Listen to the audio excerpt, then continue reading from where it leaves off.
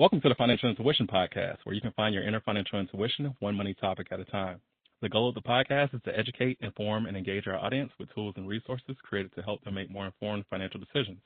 These tools and resources can be found on our website at consumerfinance.gov. You can also click the link in the show notes for more information. This is the second episode of a 3-episode Understanding Your Financial Aid Offer series, which focuses on using College Scorecard to find your academic fit, what to know when filling out the FAFSA, and using the CFPB's Grant Path tool to help with college decision-making.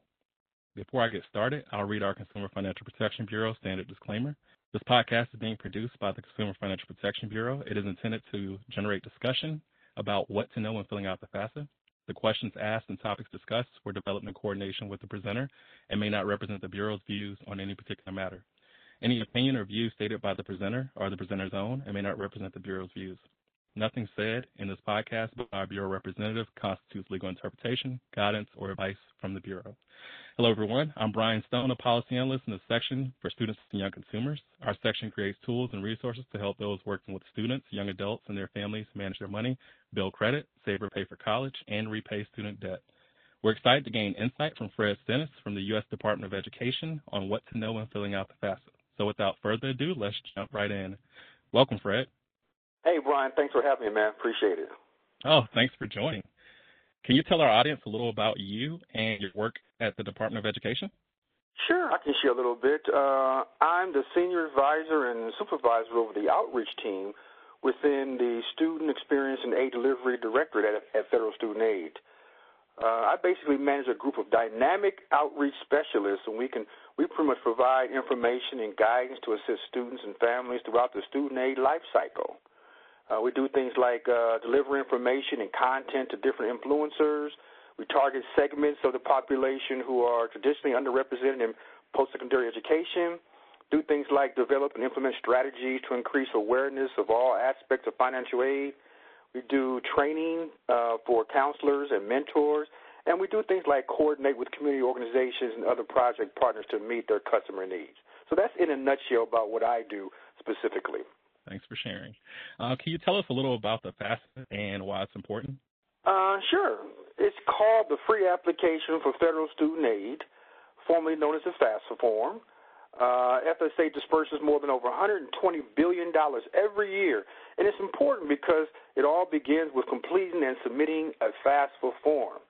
It's also important because most scholarships and state agencies that award state grants use the FAFSA form in determining eligibility as well. So it's really important that everyone complete a FAFSA if you're interested in pursuing post-secondary education and completing the FAFSA at the same time. And let me just say, it's not necessarily synonymous with the admissions application, but you can do the FAFSA application regardless, and we really recommend it as well.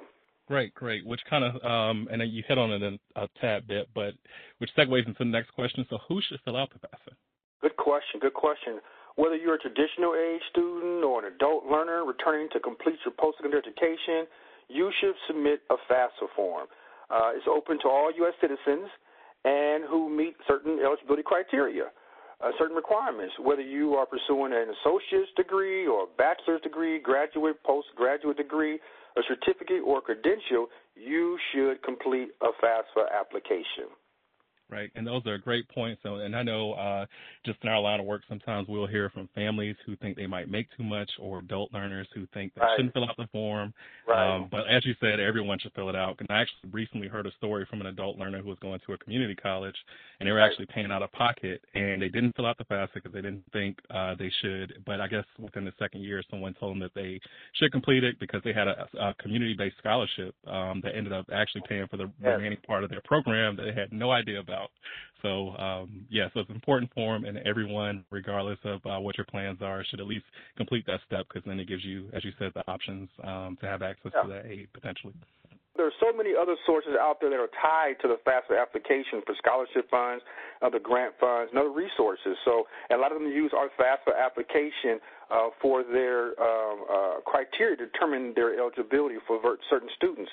So we really encourage everyone to do the FAFSA application so you don't potentially knock yourself out of the running for certain pockets of aid, whether it's federal aid or any other type of aid. And so what are some important steps an applicant should take before starting the application?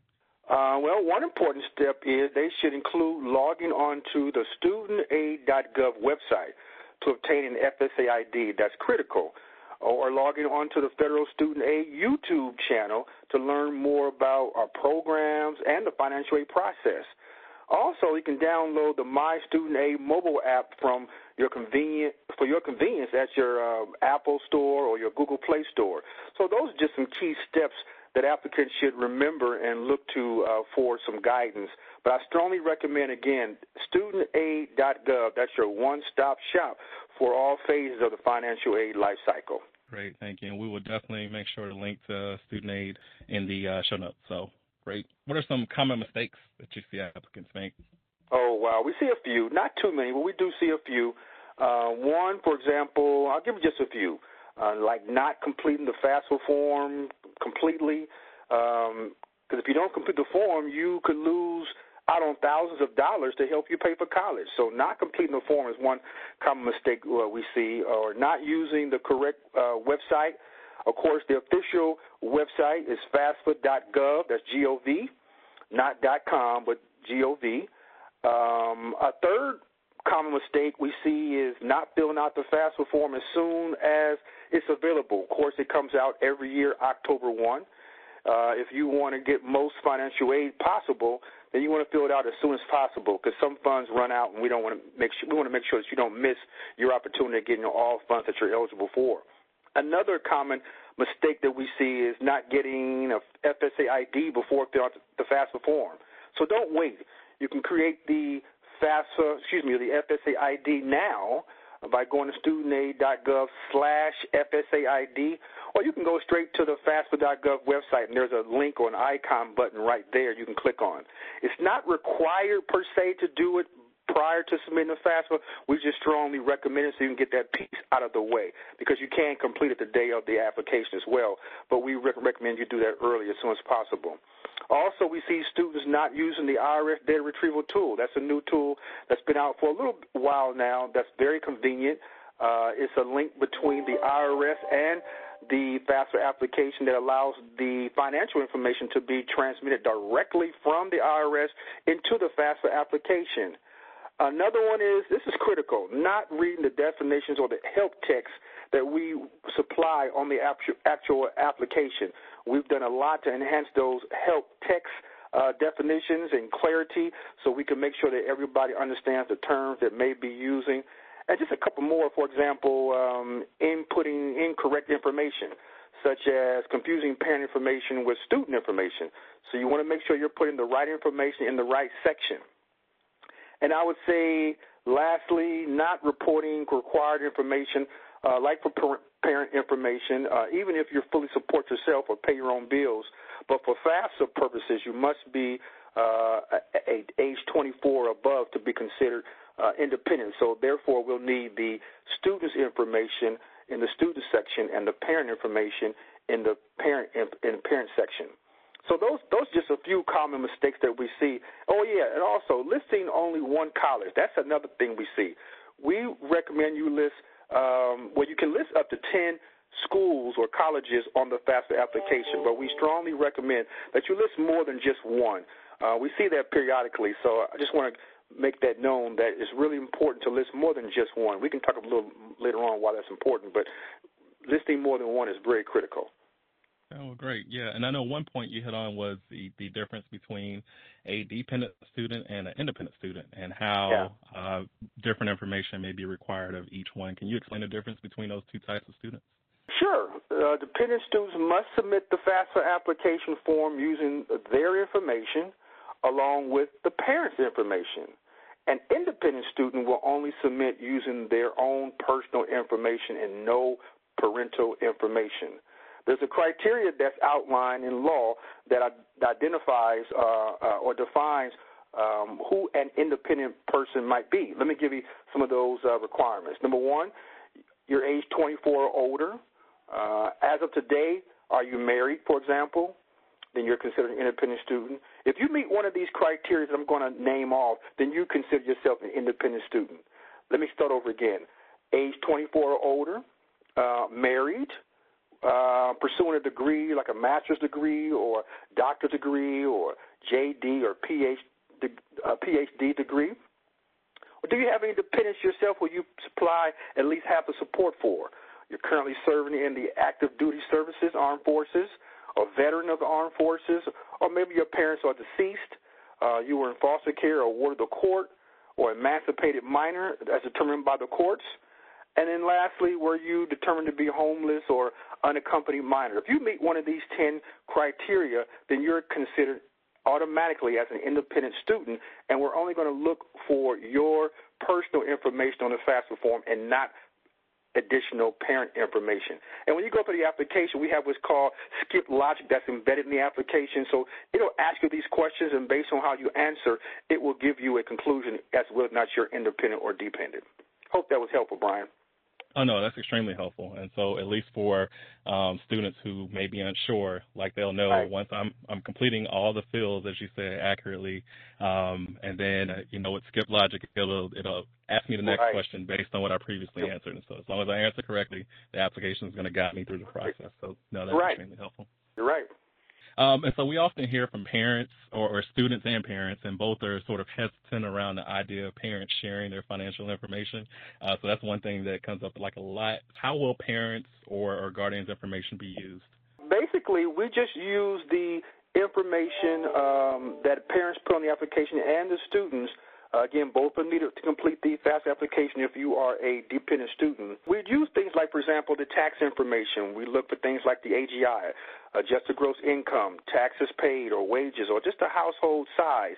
And these elements are determined in the process of determining what one's eligibility might be and their ability to pay and their household resources to pay for that education. So these are just some key factors that we look for to determine what kind of federal programs one might be able to participate in and those dollars available to help pay the cost for higher ed. Okay, great. And so for parents and students who need additional help completing the FAFSA, what resources are available? I strongly recommend that parents and students, again, go to studentaid.gov website as their one-stop source for all their information, no matter where you are in the financial aid life cycle. There you'll find helpful Q&As, including COVID-19 updates, so you want to make sure you check that out as well.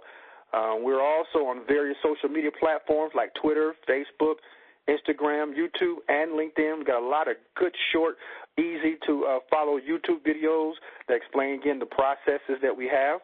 And remember, you can always give us a call at 1-800-4FED-AID or 800-433-3243. And we have operators standing by in all time zones ready to assist you and answer any of your questions that you might have. Excellent. And so I know we covered a lot of best practices, but I guess if you had to sum it up in just a few, what would be some of the best practices you would recommend the applicant before completing the form? Well, I'll first remind you again, the FAFSA is available again beginning October 1 of every year, and you should submit as early as possible after October 1.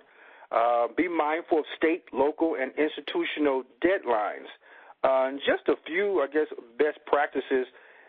If you are struggling financially and you have multiple, you can go to our website and find out multiple payment options that might help you. So, again, utilizing the studentaid.gov website, we have what's called a loan simulator there to help those that are currently in repayment and need some flexibilities.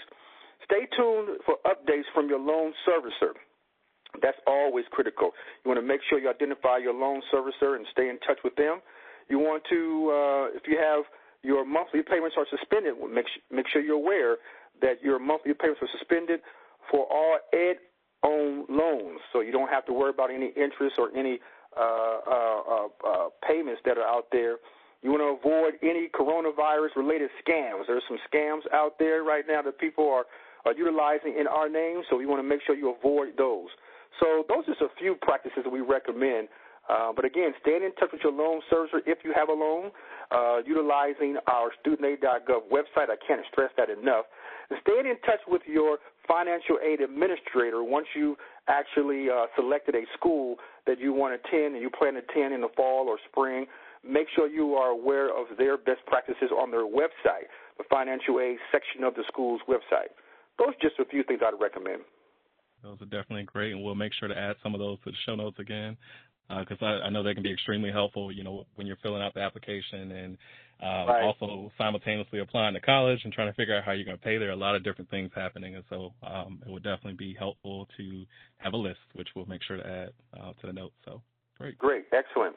I was going to share with you, after you complete the FAFSA, I wanted to say another thing that's really helpful we want students to be aware of is that make sure you have reviewed your SAR or student aid report, which you can expect typically within a few days after submitting the FAFSA via your email. It's important to follow up with your financial aid institution. That is so critical that you follow up with them because they are the ones who are going to provide what's called your award letter, if you will, and determine what funds or programs you're going to be eligible for. So you need to make sure that you are looking for that award summary, which outlines those elements.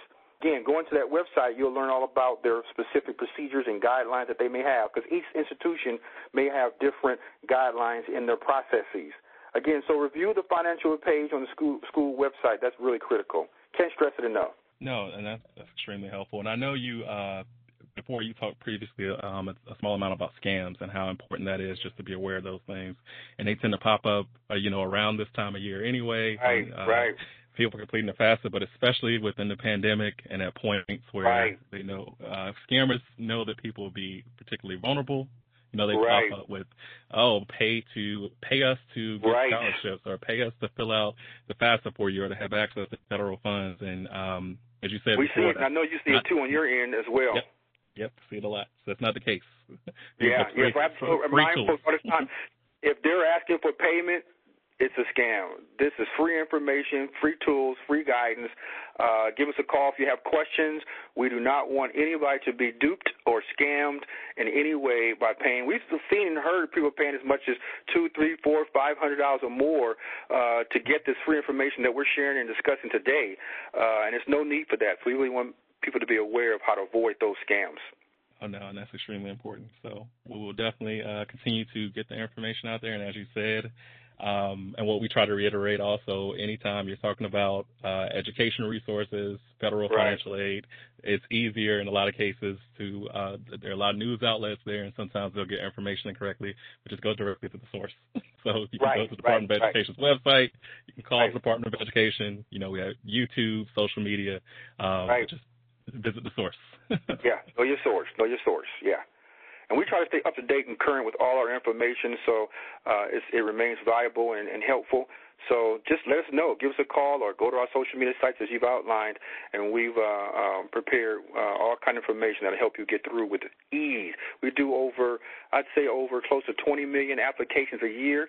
That's a lot, and we process a lot of our applications. I'd say about 97, 98% of them online at our FAFSA.gov website. So we're prepared, and we know there's a lot of people out there, but you can get help. Just know you can get help. Do not be scammed. So we discussed a lot today on the importance of completing the FAFSA on time. 3 key takeaways to remember, or even if you have a plan to cover the cost of your higher education program, you should still complete the FAFSA.